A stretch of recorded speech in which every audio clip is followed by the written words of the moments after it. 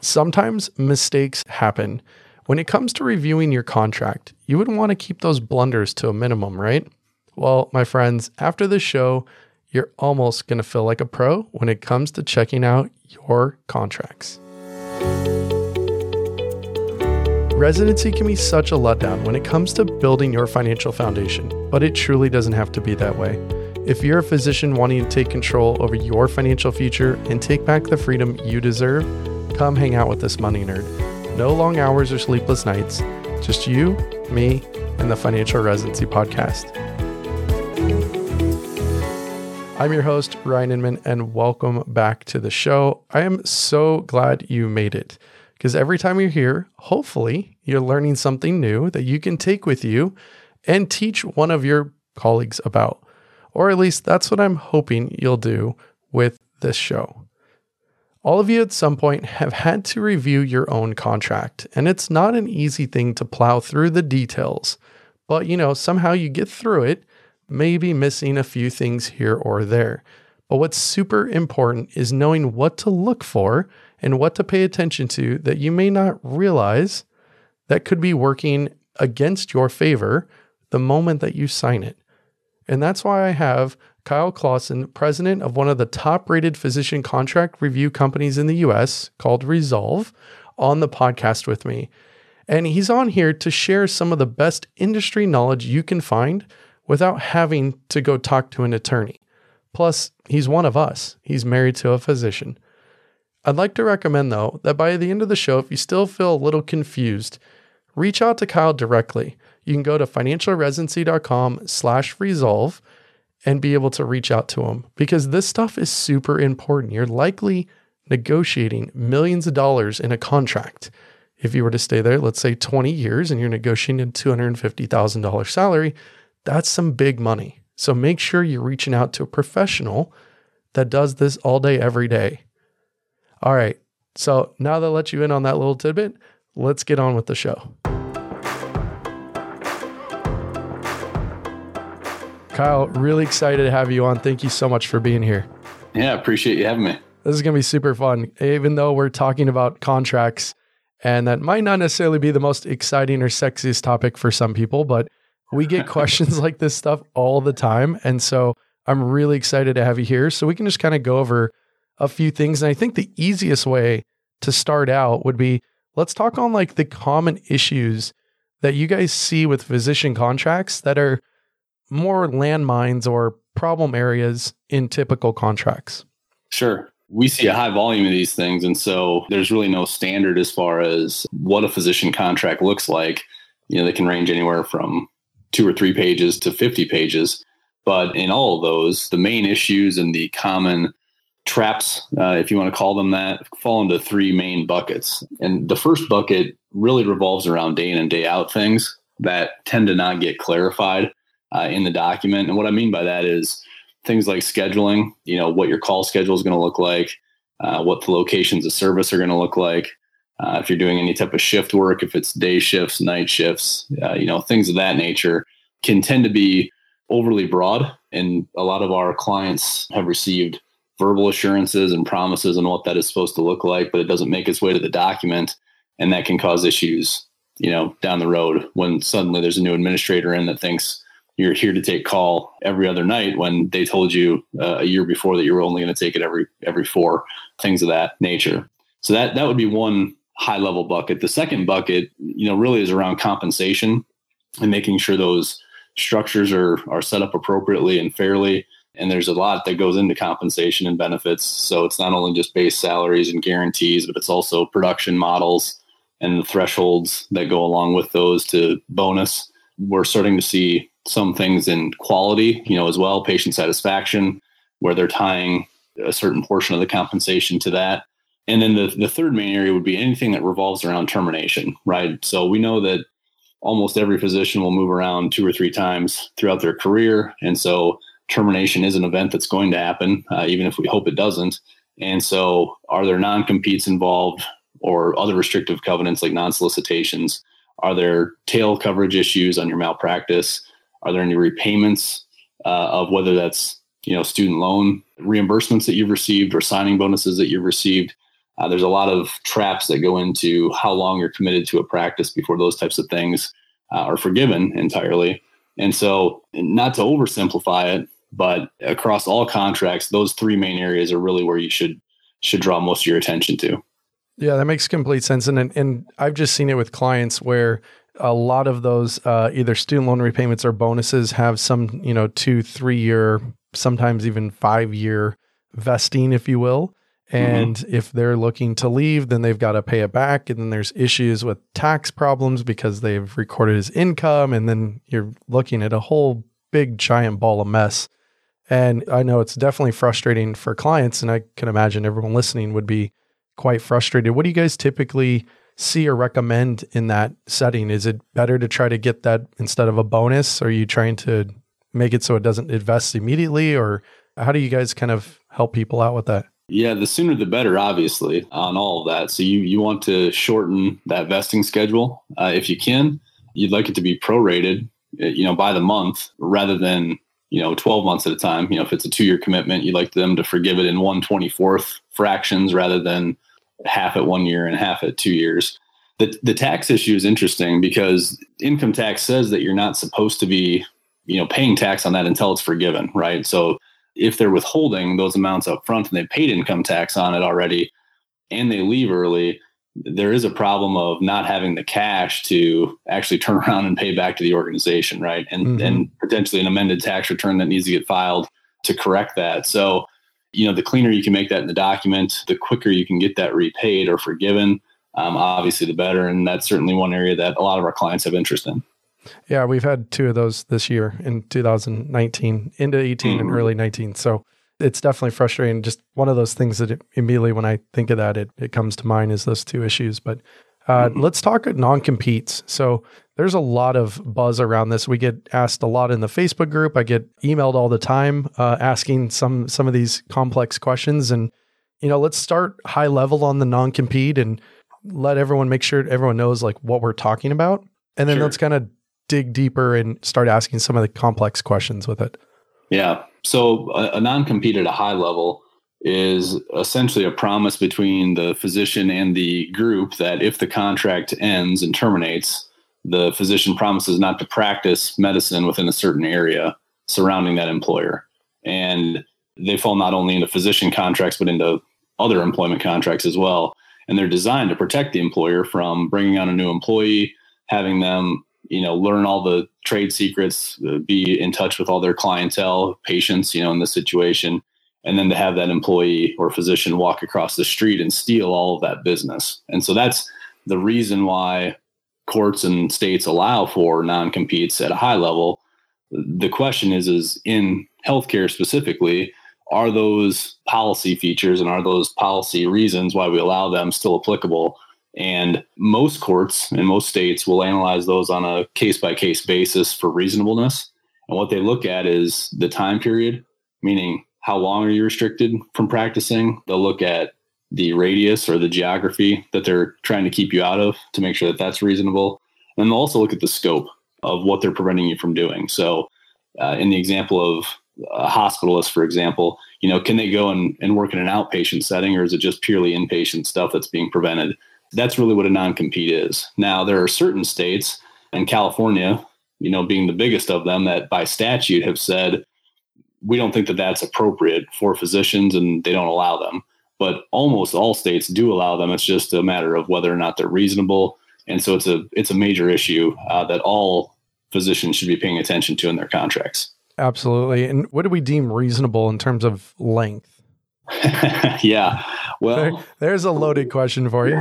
Yeah. What's reasonable to you? We see most frequently between 6 months and 3 years. That's kind of the window for time. Almost all of them somewhere between 1 and 2 years. Some of that is going to depend on the area, right? But and maybe specialty and type of practice that they're in. But almost always between 1 and 2 years is what we see. Yeah, and I've got a specific example I'm curious on now. Actually, is where it was actually a client. They were working for a hospital, and the hospital had a non-compete within a 60-mile radius of where they were. And that seemed quite ridiculous considering that their bonus structure was tied to them working at that hospital or any like surrounding hospital within that area. And so if they went to leave, they would have had to not only pay back this humongous bonus that was stretched over 3 years, but then they also like couldn't practice within 60 miles. This is actually in Orange County, which then hits LA and San Diego. So they literally couldn't practice in like all of Southern California pretty much. And that didn't seem reasonable to me. But of course, I'm not an attorney, and I think non-competes are ridiculous anyway. So I guess I'm not looking at the reasonableness statute. Yeah. What the reasonableness factor in geography specifically means and on the radius is they're going to look at the potential draw area of the practice and where they're picking up patients from, usually in places like New York City and Orange County, like you just referenced. These are really small because they're very highly populated areas. 60 miles would be extremely unreasonable in my opinion, but usually we see those at 2 to 5 miles, right? Something very tight, single digit would make total sense. Yeah. And if you're in the middle of, not to pick on Iowa, but if you're in the middle of Iowa, right, 60 miles may actually be the draw area for a practice, and that might be the next competitor down the road. So there's no standard on that. But again, you take a look at the population, the density, and you start at a mile or two and you go all the way up to 60, depending if it's a rural area. Yeah, I pick on Kansas on the show just because my wife's from there, so it makes it easy. So future reference, just crush Kansas. Anyone listening from Kansas is probably going to kill me, but it's all good. So, how important is this? Because I think it's really important, but I would like another perspective on this and at least let everyone listening have another perspective. How important is it in signing something to truly understand the non-compete? And then is there any wiggle room in negotiation with these usually? There is, in our experience, wiggle room. And there's carve-outs, right? Even if the general rules on these things are 2 years and 10 miles, let's say, there's still questions on, well, what if the employer is the one that terminates me? What if I'm not the one walking away? Or what if the contract expires? Or, what if I'm not offered partnership if I'm in a private practice setting? Am I still then prevented from working in this area? So you've got to do your best to carve out all of those situations. The biggest concern that I have on them is it removes leverage from the physician's next step, right? So if for some reason it's just not a good fit and you need to move on, or you want to renegotiate compensation down the road, if you don't have a walk away, if you can't go to the nearest competitor, you're really pigeonholing yourself into a situation that may not be the best fit. So I think they're extremely important. I think they're probably one of the top 3 things in a contract that you need to pay attention to. If you don't look at anything else, look at the non-compete for sure and make sure you understand what you're getting into. Yeah, I completely agree. And as you said, this was one of the other ones you said was kind of how it breaks out your actual work schedule, call schedule, those kind of things. And I've heard the verbal a billion times. Oh, they promised this and they promised that. Well, it doesn't say anything like that in the contract. And how much do you guys push your clientele to get that in their contract, and how successful are they at actually getting that in the contracts? First of all, I want to touch on the successfulness rate. Every single employer will tell you that the contracts are standard. They're non-negotiable. It's what everybody's signed. You've probably heard that line too. Of course, 1,000 times. I think the thing that you have to have, and we can touch on this later too, but you've got to have multiple offers to make sure you have that leverage and that you're willing to ask these questions. But back to the schedule, we see changes of that fairly frequently. And whether that's defining Monday through Friday, 8 to 5, that type of thing, or whether it's just saying we're going to mutually agree and you can't, I'll agree to work an average of 40 hours, but then we'll mutually agree to set the schedule. I think small changes like that can have a huge effect in the document and in the contracts because it gives you flexibility and it prevents them from just dictating to you when you're going to practice.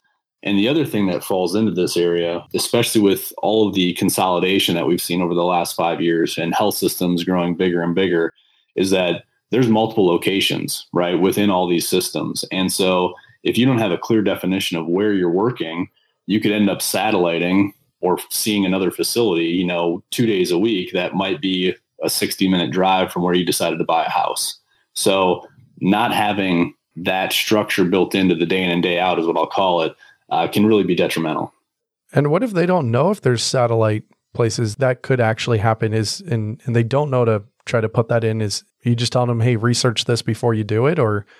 Well, I think you just need to make sure that the contract language provides that they get to choose their location. They may list by address, this is where I'm going to practice. But then if we want to change that in the future, again, I've got to consent to it as the physician. You can't just decide to open up a new clinic, right, in my second year and then tell me that that's where I'm going to be Wednesday through Friday, especially in health systems, because they're constantly expanding. There's constantly a new administrator, coming through the system as well that doesn't understand what you agreed to previously. So definitionally, you can change that in the contract to make sure you're protected.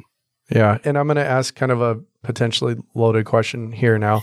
And we've been talking a lot through like health systems and private practice, things like that. What about with the government? Like if you are working for the VA or let's stick with the VA. Like, is there any negotiating on those contracts? They tend to have more standardized contracts, with the government. We'll still see movement on compensation and things of that nature, but most of those things are set. Now it's all still need-based, right? And so you can always amend a contract, but the boilerplate kind of general templates, they like to keep those fairly standard. Yeah. And I'm just thinking of Taylor's, like when we actually received theirs, like it didn't even look like a formal contract. It was almost a joke. And there was no wiggle room on anything other than, if we wanted to come back on some type of compensation piece. But there was literally, I was kind of embarrassed for the government for sending what they sent. But let's switch over to some of the trends that you guys are seeing now. What trends are you guys seeing with like bonus pay or severances or tail coverages? Like what do you guys kind of see as trends in the marketplace right now? Sure.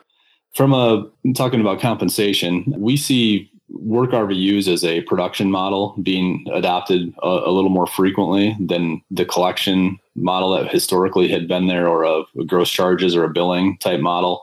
And I think that's for clarity. And I think that's a little bit because from a physician standpoint, I think they prefer that sometimes too, because they don't have to worry about what payer mix they're seeing, right? If you're not in private practice and you're not worried about the cash necessarily coming in the door because you've got a billing department to do that, work RVUs are very common.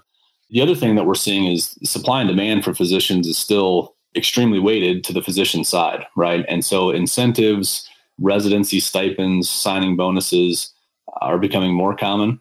And I think that's great, for your listeners. It just means that they have leverage and they should be pushing on those areas to increase those numbers as much as they can. What are your thoughts with the residency stipends? Like I've seen quite a few of those recently, enough that I was like, this is a trend to me, which is what sparked this question. So I'm happy you hit it. Like, are you guys seeing a lot of that though? Yeah, it's increasing. I don't have a percentage for you on the number that I have them, but I think if you know where you want to be and you've got an employer that's offering you fair contractual terms to get paid early while you're in training to potentially, pay down student loans or invest or put a down payment on a house, I think they're great. But again, they have strings attached to them. It's just like any other signing bonus that you're getting early. And so they can work out really well. I think we've also seen them be a little bit of trouble for some of our clients, down the road. And so making sure those are understood is key. How are they trouble?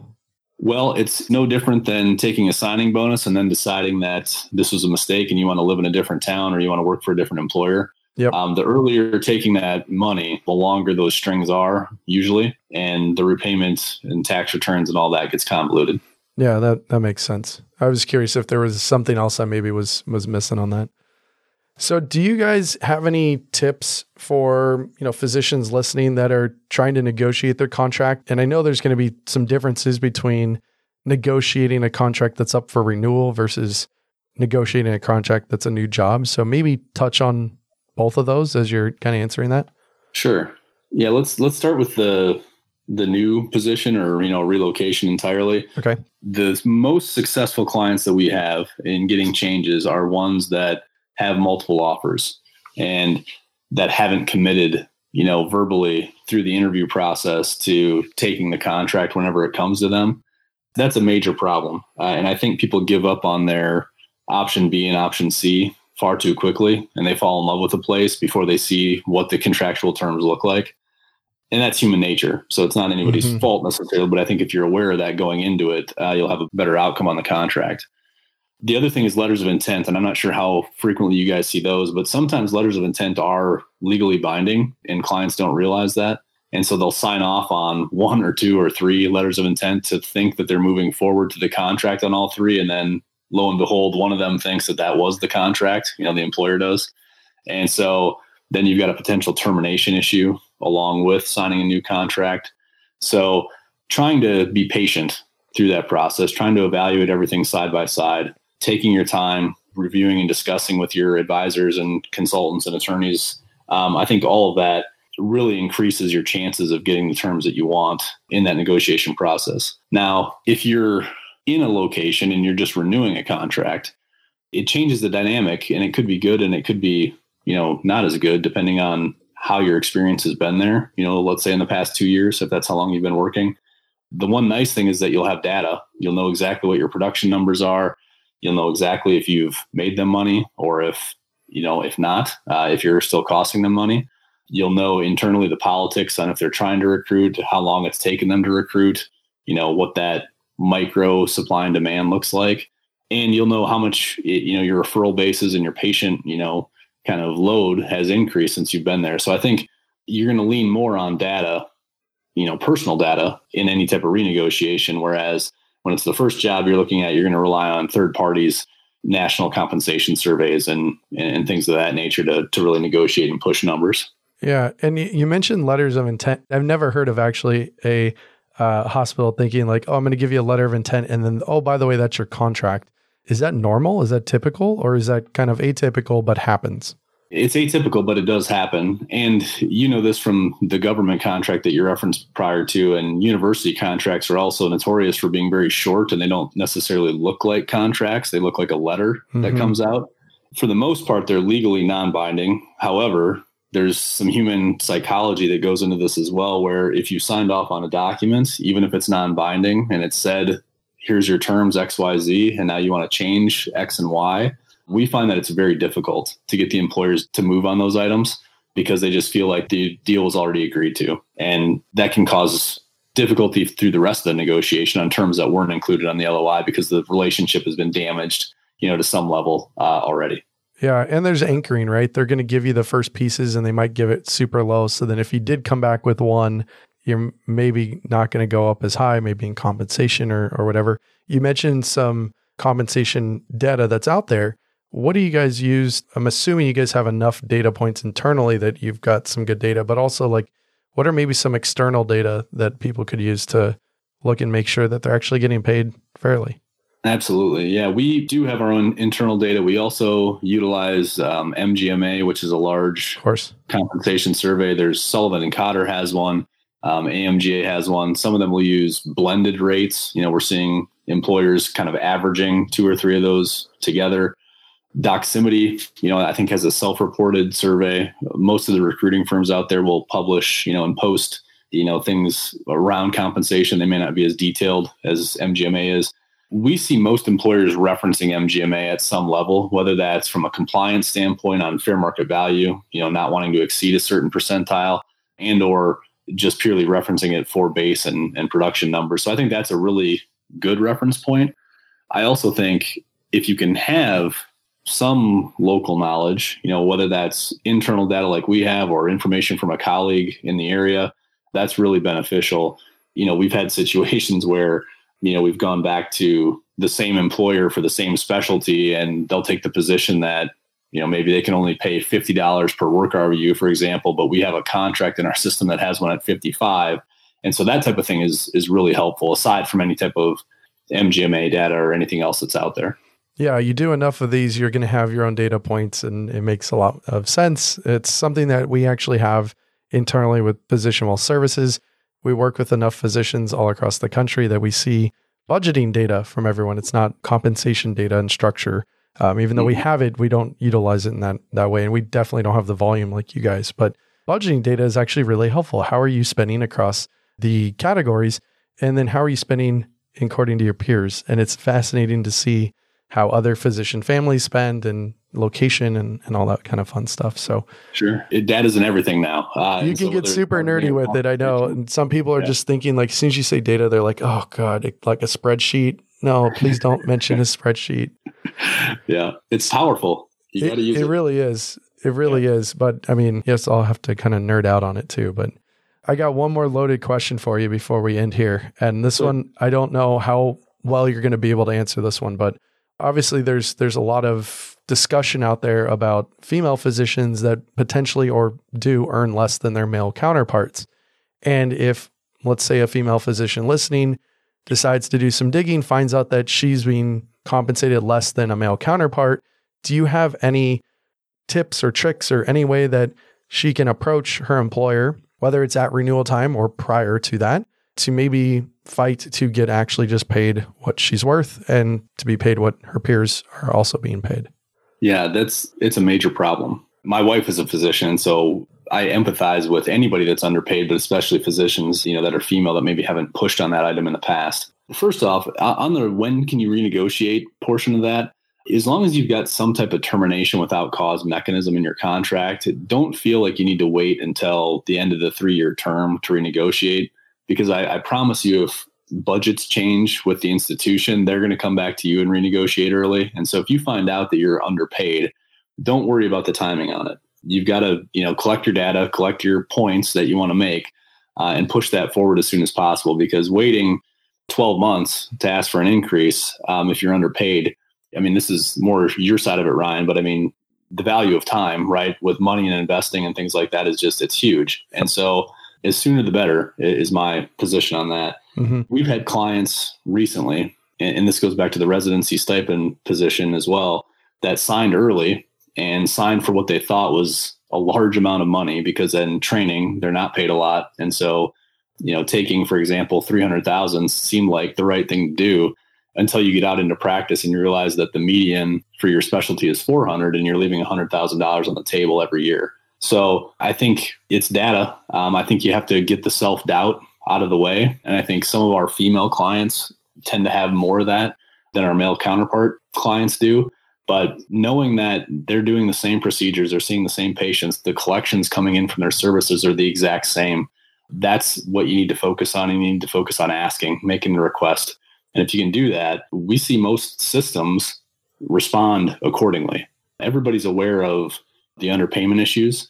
And I think the more assertive you can be and the more you can back that up with data, the better outcomes you're going to find, in your contract. Yeah. And obviously being married to a physician, and most of our friends are female physicians, and then working with, 100+ clients at Physician Well Services, many of them who are female physicians, it still blows my mind that this exists. It's really unfortunate that it exists, but I think that was an excellent answer and excellent feedback. So I appreciate that. Kyle, as we round it out here, why don't you tell us a little bit about what you do and also where they can find you? And then for anyone, listening, he's going to be in our Facebook groups. You can tag him with your questions. It's been a pleasure to have you on. So let's hear where you're at, what you're doing, and how people can get a hold of you. Sure. So Resolve is a company that's all about empowering physicians. I hope that's kind of been clear on what we're talking about here, but we feel like the contract itself is such an important piece. Finding a physician is absolutely important. Getting those options is important, but locking in your income and locking in your employment terms for a physician is really crucial. And so we want to be advocates. We want to be that data source to help, with those negotiations and making sure that our clients are confident through that process, that they can have someone with them that's seen thousands of these. We've been in business since 2009. And so there's not really a situation, I don't think, that we haven't come across at this point.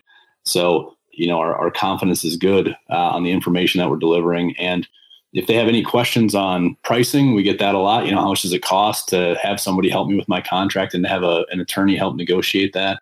All of our stuff is flat feed. It's all on the website. You can go to resolve.net and take a look at that, and or get into that Facebook group. And I'm happy to answer, any one-off questions if we can without seeing a document. Yeah. So that's financialresidency.com/community. If you guys would like to join, if you haven't been on yet. If you haven't subscribed to the email list, please do so. financialresidency.com/subscribe. Kyle, it's awesome to have you here. It was a wealth of knowledge. And I think this was one of my favorite conversations, even though we were talking about contracts. No offense, but they're not always the most fun. None taken. I appreciate it. Thanks for having us on.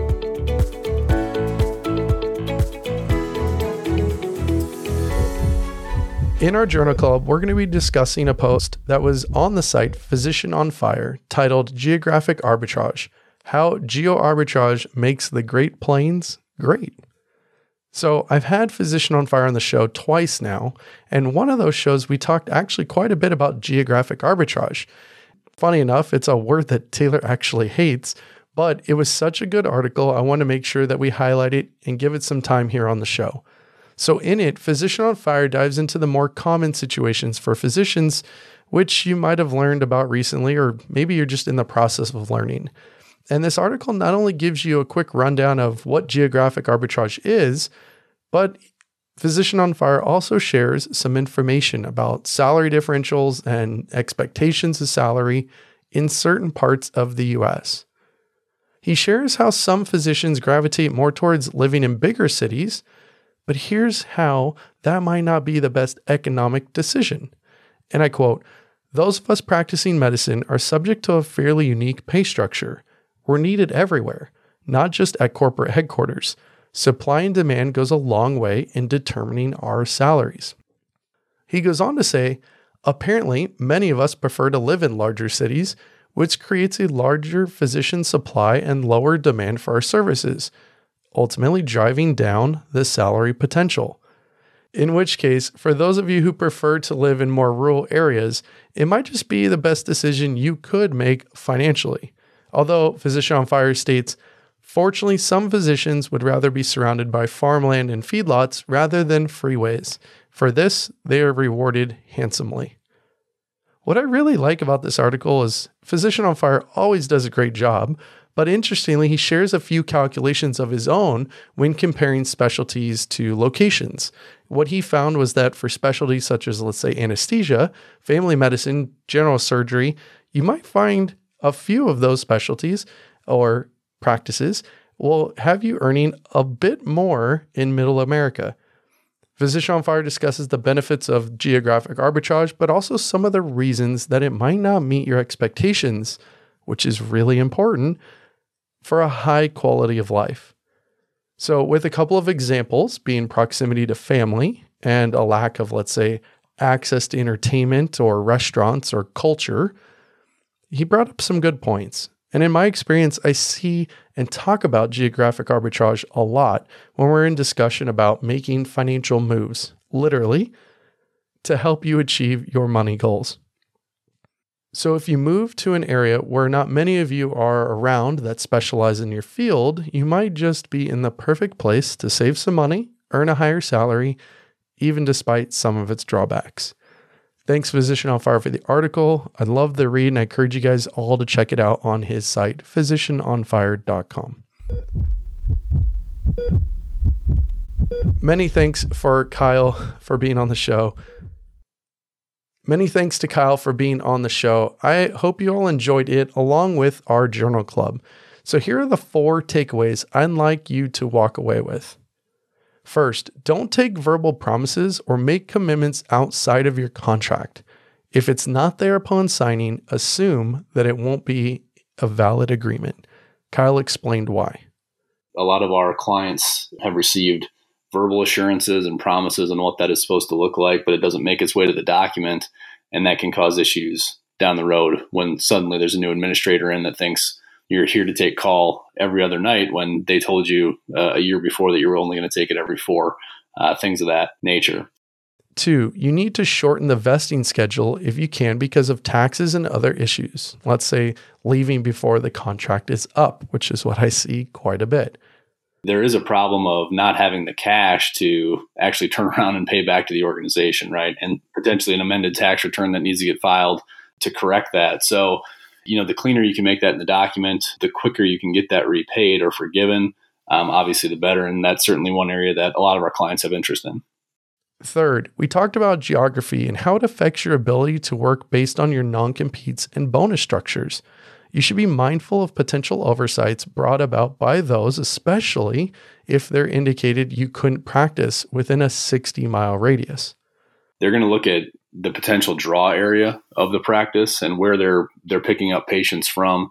Usually in places like New York City and Orange County, these are really small because they're very highly populated areas. 60 miles would be extremely unreasonable in my opinion, but usually we see those at 2 to 5 miles. And last, our 4th one, for residency stipends, Kyle sees a lot of that with his work with his clients, but beware. And this is what Kyle had to say about it. It's no different than taking a signing bonus and then deciding that this was a mistake and you want to live in a different town or you want to work for a different employer. The earlier taking that money, the longer those strings are usually, and the repayment and tax returns and all that gets convoluted. One of my favorite parts in the show, our community update. Again, want to let everyone know that July 14th from 5 to 6:30, we will be doing our first community meetup. And it would be great if you all could join me. We've had some people to reach out and say that they'll be there, and some say that they couldn't make it. So, hey, I don't care if I'm the only one there.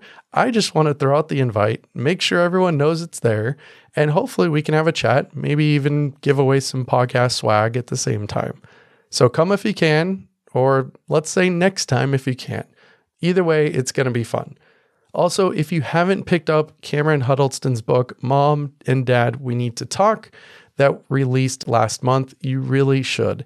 And I'm not just saying that because there's a dedicated chapter of mine in her book with conversations with my parents. I am saying that because it is a really great book, and it's a great start to thinking about how to handle one of the hardest conversations you're going to probably have in your adulthood.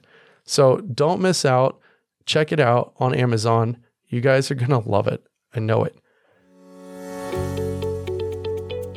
This podcast is like a marriage. You get out of it what you put in. So if you show up and put in the time to learn about the financial topics most affecting you, you're more likely to grow into your financial prowess. But here's the thing.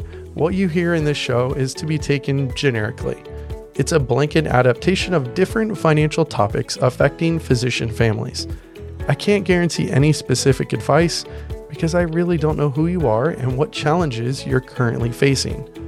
I'd recommend consulting an attorney, a CPA, or reach out to me, a fee-only financial planner, to help you with those questions. Next week, we're going to have a really great show planned with special guest Jan Miller, who is a student loan expert, and we go into a bunch of common mistakes that we see physicians making when it comes to their student debts. It's loaded with a ton of great info, and I know you guys will learn something from it. So have a great week and see you guys on Friday. Cheers.